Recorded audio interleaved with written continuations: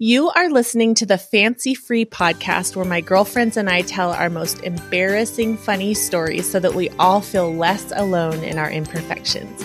I'm Joanne Jarrett, and I'm your host. And today I have with me a new girlfriend that I met on a physician Facebook group. Her name is Sarah Reck, MD. She's an anesthesiologist. She went to medical school at the University of Wisconsin-Madison, did her general surgery internship at Indiana University School of Medicine, and then her anesthesiology residency at Northwestern University School of Medicine in Chicago. She has 4 children. She's an avid exerciser, runner, and Pelotoner. She loves spending her time with her family and traveling, and she blogs at sarahreckmd.com.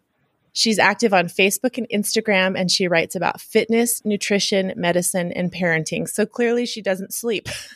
Sarah, thank you so much for being with me today. Thank you so much for having me. Absolutely. So fill in the blanks. What did I miss about who you are and what you do?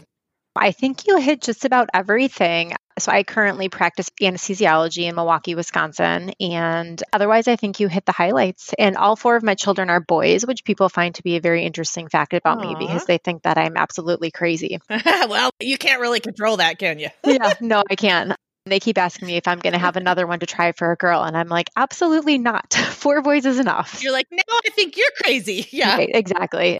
I actually get that question too. I have 2 girls. Just the other day, I was in Dillard's getting a bra fitting because, you know, you're supposed to do that once a year. So I haven't done it in like 15 years. And I was completely gobsmacked, by the way, at the results, but whatever. There's probably something I should do. I don't think I've ever had a bra fitting. So that's, after 4 kids and nursing 4 kids, that sounds like a recommended thing one should do. Kind of like a yearly pap smear, right?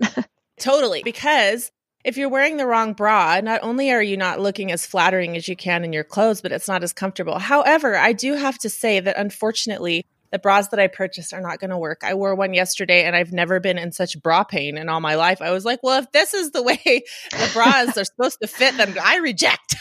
Yeah, seriously. The whole reason I bring that up is because the sweet gal that did my bra fitting. And by the way, if you decide to go for a bra fitting, it's not embarrassing. They just measure you around. You don't have to like stand there with your boobs out for the girl. She just can do it with you, with your bra on, or even with your shirt on if you're really modest. Good to know. Yeah. And then they just bring you in a bunch of different stuff. So you don't have to go back and forth, and then you find one you like. But anyway, she said, oh, you have 2 girls. Are you going to try for a boy? I'm thinking to myself, do your eyes work? I'm 47 years old.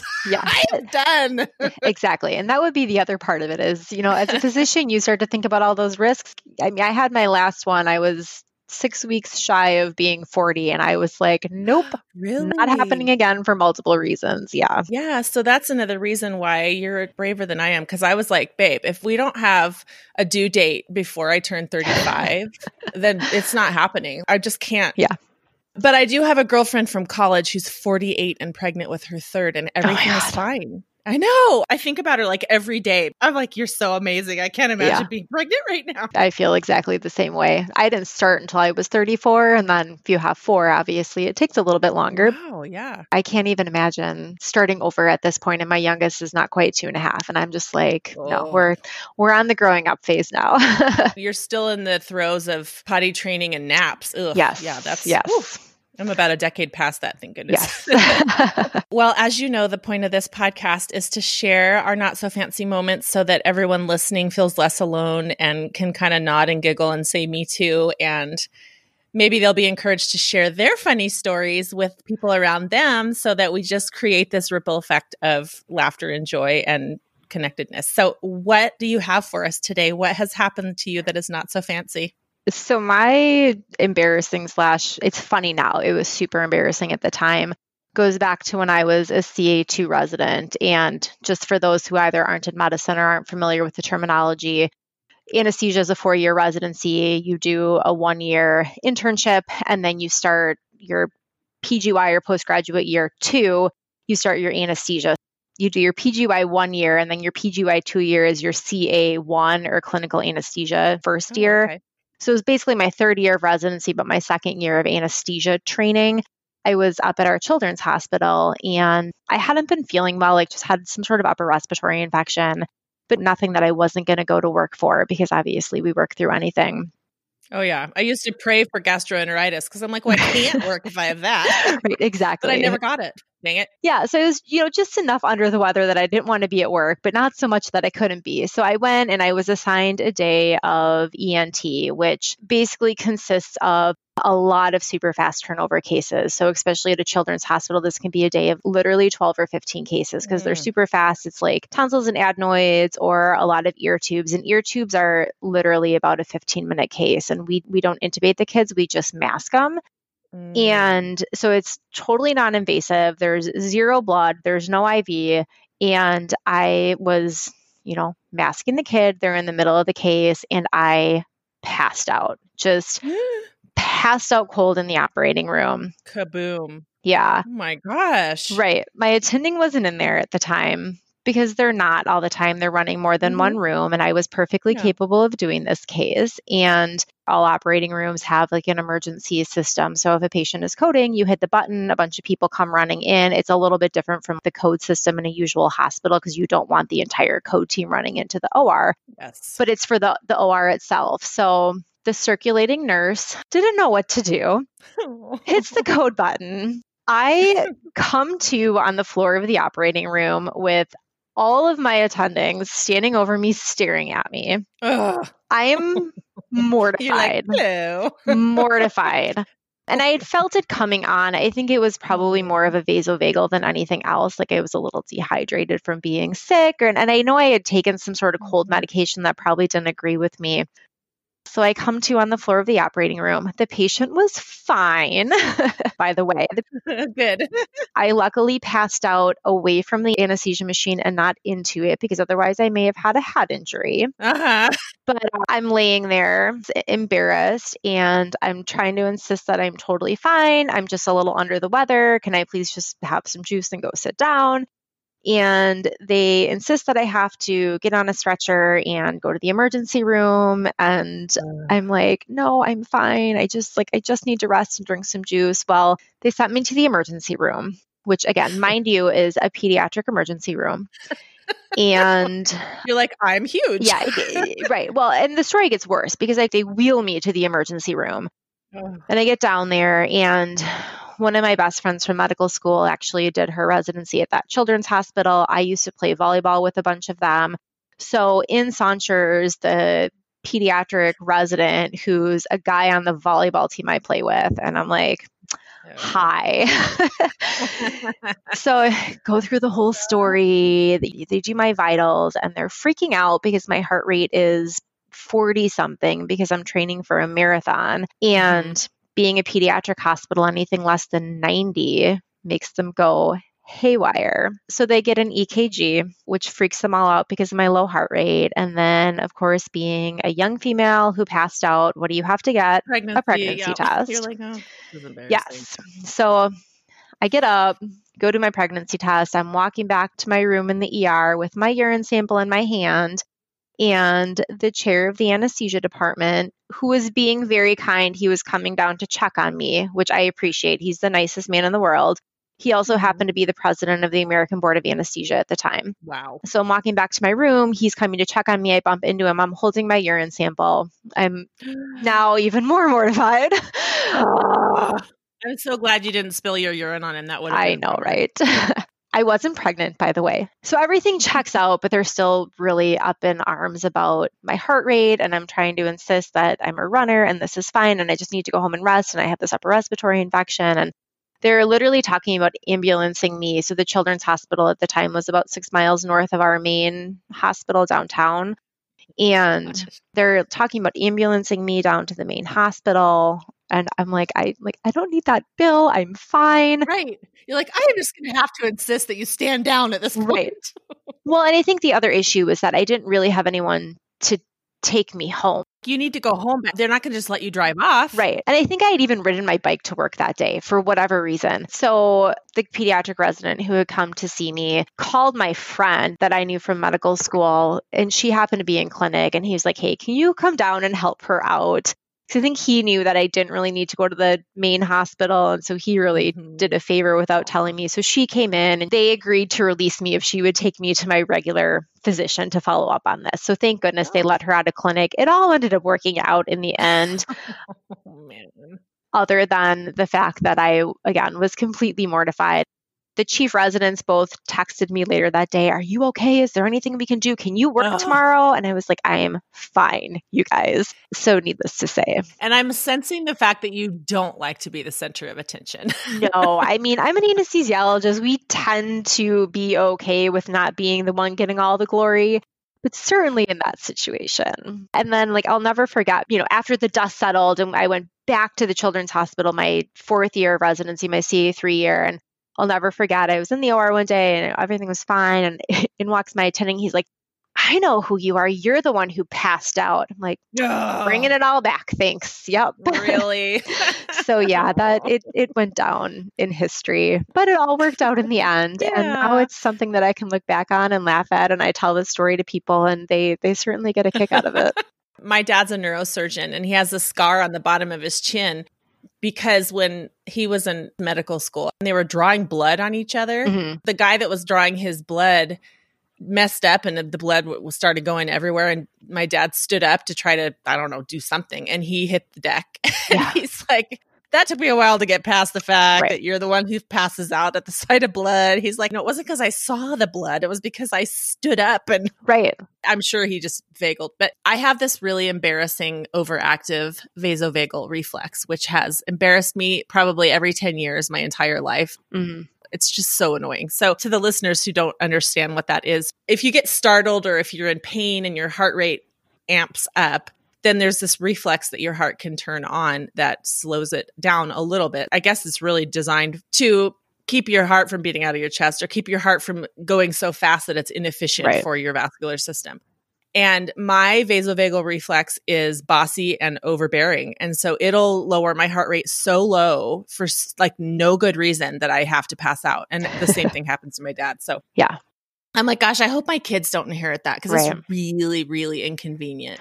I'll feel my heart rate go down to 30 and it's like, I'm toast. Yeah, I can stop it if I can put my head real low. Right. Get the blood back up there. Well, I know, and everyone said to me too, they kind of assumed that it was the sight of blood or something that made me pass out. They're like, "Oh, you're not going to be a very good anesthesiologist." Yeah. And you're like, "Are you kidding me?" So I was like, I've done a ton of bloody cases. There was no blood involved in what was happening. It was just a totally out there coincidence. It was a case of coincidental timing. Yes. It didn't even matter that I was in the OR. Exactly. Yeah, exactly. I could have been standing in line at the grocery store and the same thing would have happened. Totally.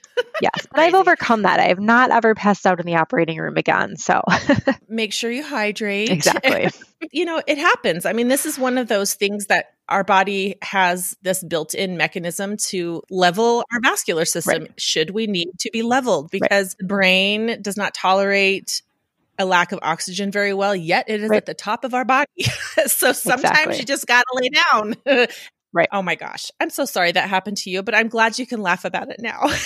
I know. I think it probably took a good month and then I was able to be like, all right, we're just going to get past this and something that happened. And you know what? If there's any medical students who are listening, this happens to people. I have seen so many medical students come into the operating room and you're standing there for a long time and it does get warm under the lights. And if you are a little bit off and you haven't eaten or had something to drink, I mean, it happens to a lot of people. I've seen attending physicians step away from the operating room table for whatever reason. And I always say it's more important to recognize that it's going to happen than to pass out flat into the field. So yes, exactly. It happens. Medical school is a really, really crazy time where you're requiring totally unnatural things of your body because you never know when you're going to eat, sleep, or drink. Right.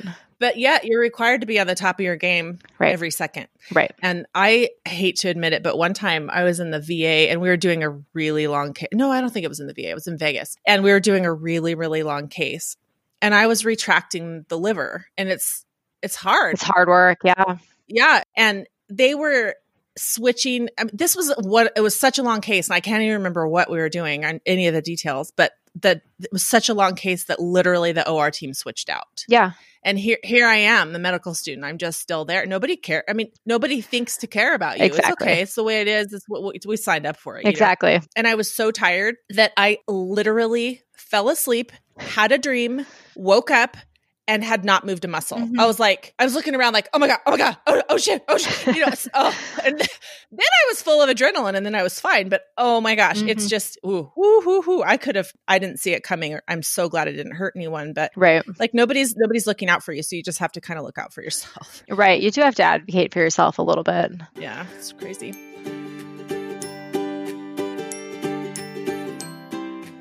What do you have in terms of life hacks for us today?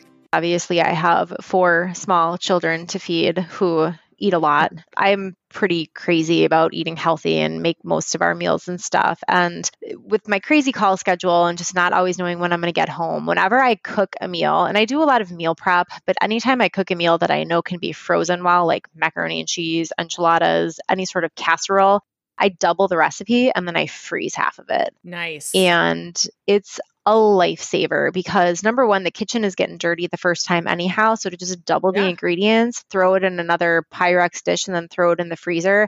I can't tell you the number of times I've come home from work exhausted and been like, I don't feel like cooking. And we have a chest freezer in our basement. I can just walk down to the chest freezer, grab a meal, thaw it, and we're good to go. 0 dishes, 0 fuss. So I would highly recommend that to anybody. It's awesome. And especially if, moms, I feel like moms who are pregnant and having kids are always like, what should I do to prepare? I'm like, freeze meals, freeze yourself meals. That's such a good advice. Because you're thinking, I'm just going to have a baby. I'm going to be home. I'm probably going to be able to cook. Well, you're not going to be feeling good. You're going to be exhausted. And that baby's super demanding more than you can even know. Well, and the other thing I see all the time too is people saying, well, what should I give so-and-so for like a second baby gift or a third baby gift? When I had my 4th, my mother-in-law and my sister-in-law spent a day cooking. And they came over with a freezer full of meals and they shoved them in my freezer and it was a godsend. So that's what I always tell people. Yeah, it was amazing. Like I didn't need more baby clothes. I didn't need any. I'm like, this is what I needed. I needed food. What you need is help. Right. Like concrete help. Yes. And so that's what I always tell people. I'm like, send food, give them a Panera gift card. And that's what I do. When people have a baby now, I cook them food. I cook 1 meal to eat tonight and 1 meal to put in the freezer. Oh, that's awesome. You know what I think is another really good baby gift is grocery delivery. Yes. If you live in an urban area, Shipt, SHIPT, I think is one of the companies. Of course, I don't have access to that out here. And you can get groceries delivered from anywhere. Like even if you're on vacation and you're staying in a hotel suite, you can get groceries delivered to your hotel suite. So or Instacart too, I think, because they deliver from Target, Walmart, all those places. Yeah. And you can get anything. Like you can get diapers and stuff. It's almost like Amazon Prime. Yes. Even I, living way out in the middle of nowhere, I do my groceries now on Walmart.com and then I drive up and, pre-schedule it to get delivered. And I'm like, if I'd have had this when my babies were young, life would have been way easier. Game changer for sure. Well. Yeah.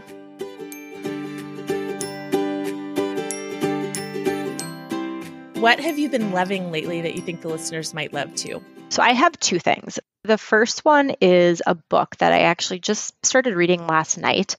It's called The Latte Factor.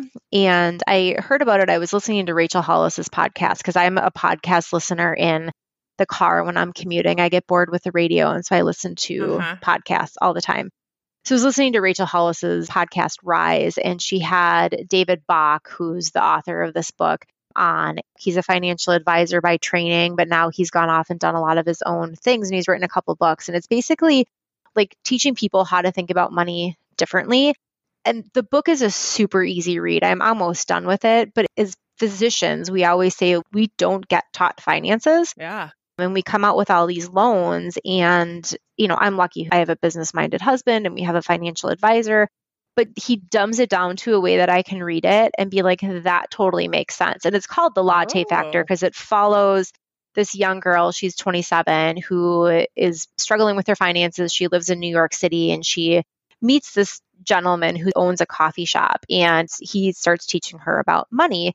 And he says, like if you want to buy this, it's your latte factor. Basically saying, add up all of your extraneous expenses in a day. You buy a coffee every day, a muffin every day. You're buying lunch, you're buying water. That's like $25. And if you put even half of that into a 401k pre-tax, like this is how much money it's going to end up being after X amount of years.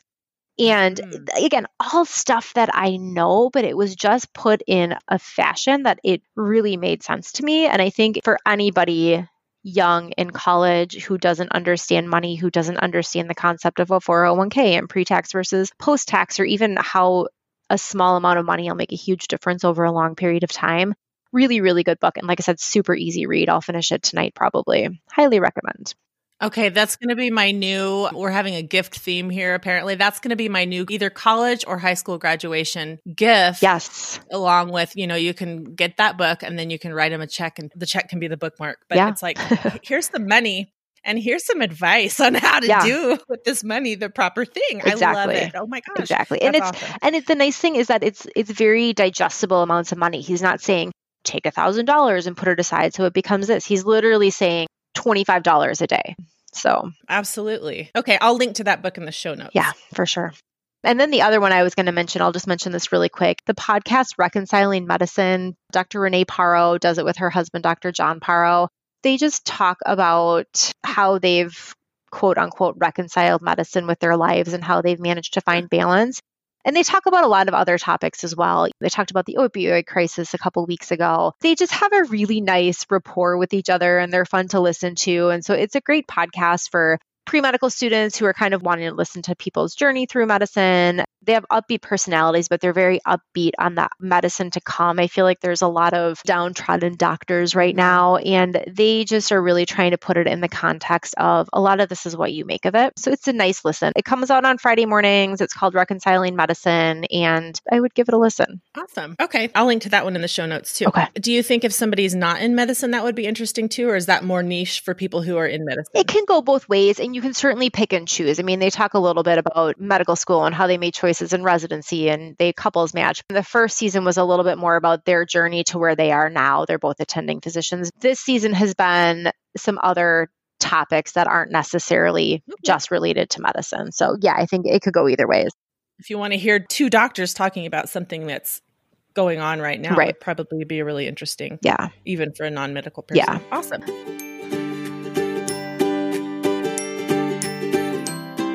What is the best piece of advice you've ever been given? It's more of a life lesson. I had this attending when I was a third-year medical student. I was on my internal medicine rotation at the VA, which I hated, by the way. I'm not an internal medicine person, but I give props to everybody who is.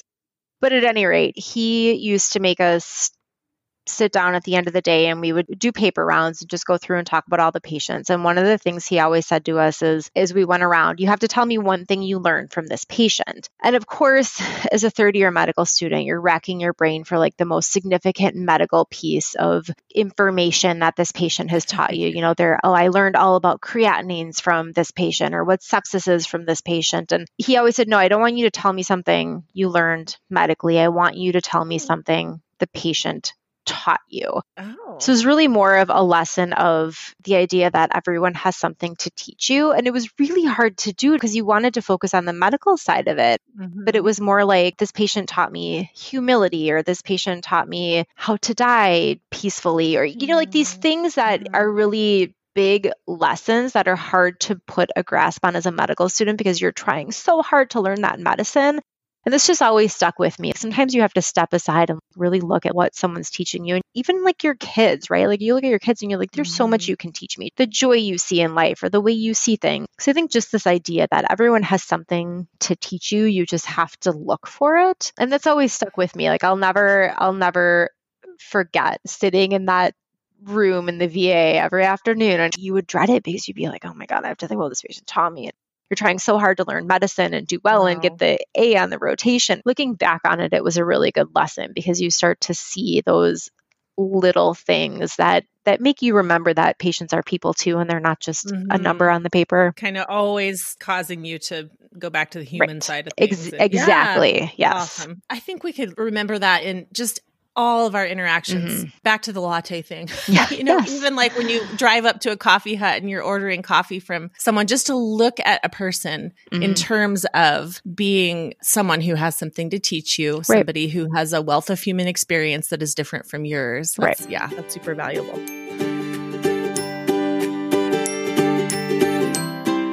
What is one surprising thing about you nobody would be able to tell just by looking? For 5 years after high school and throughout my college years, I worked at a summer camp for kids with disabilities in northern Wisconsin. Wow. So many people who are going into medicine work in the lab or they do hospital volunteering. But my sister had worked at this camp. And so I started working at it the year after I graduated high school and ended up working there for 5 summers. And we served kids with cognitive disabilities. So a lot of Down syndrome kids, blind kids, and then also deaf and hearing impaired kids. So I actually know a little bit of sign language. My skills are very poor right now.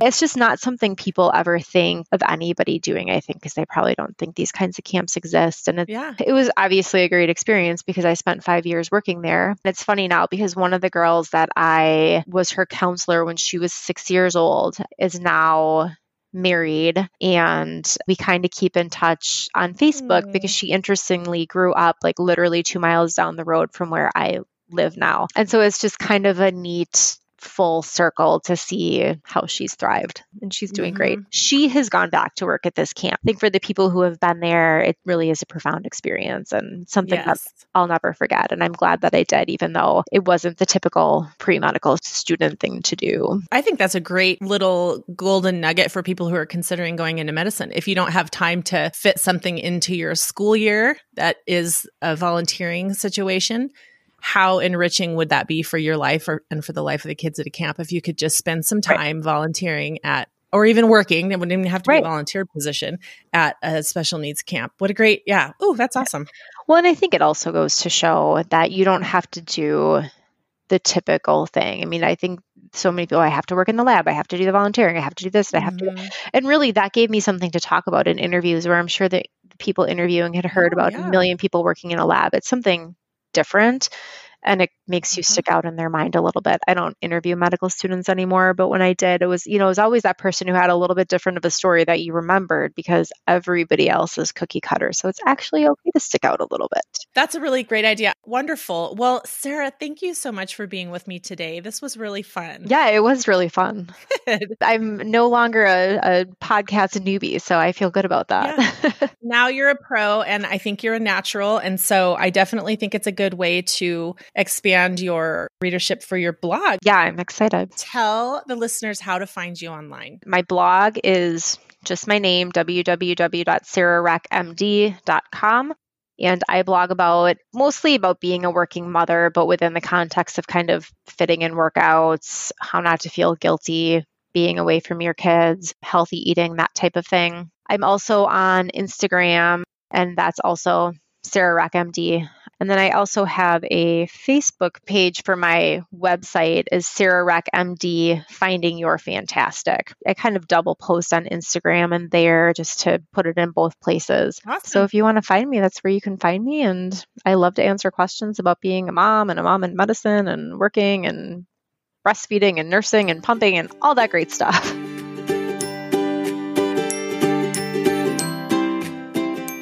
Thank you so much for listening to today's episode of the Fancy Free Podcast.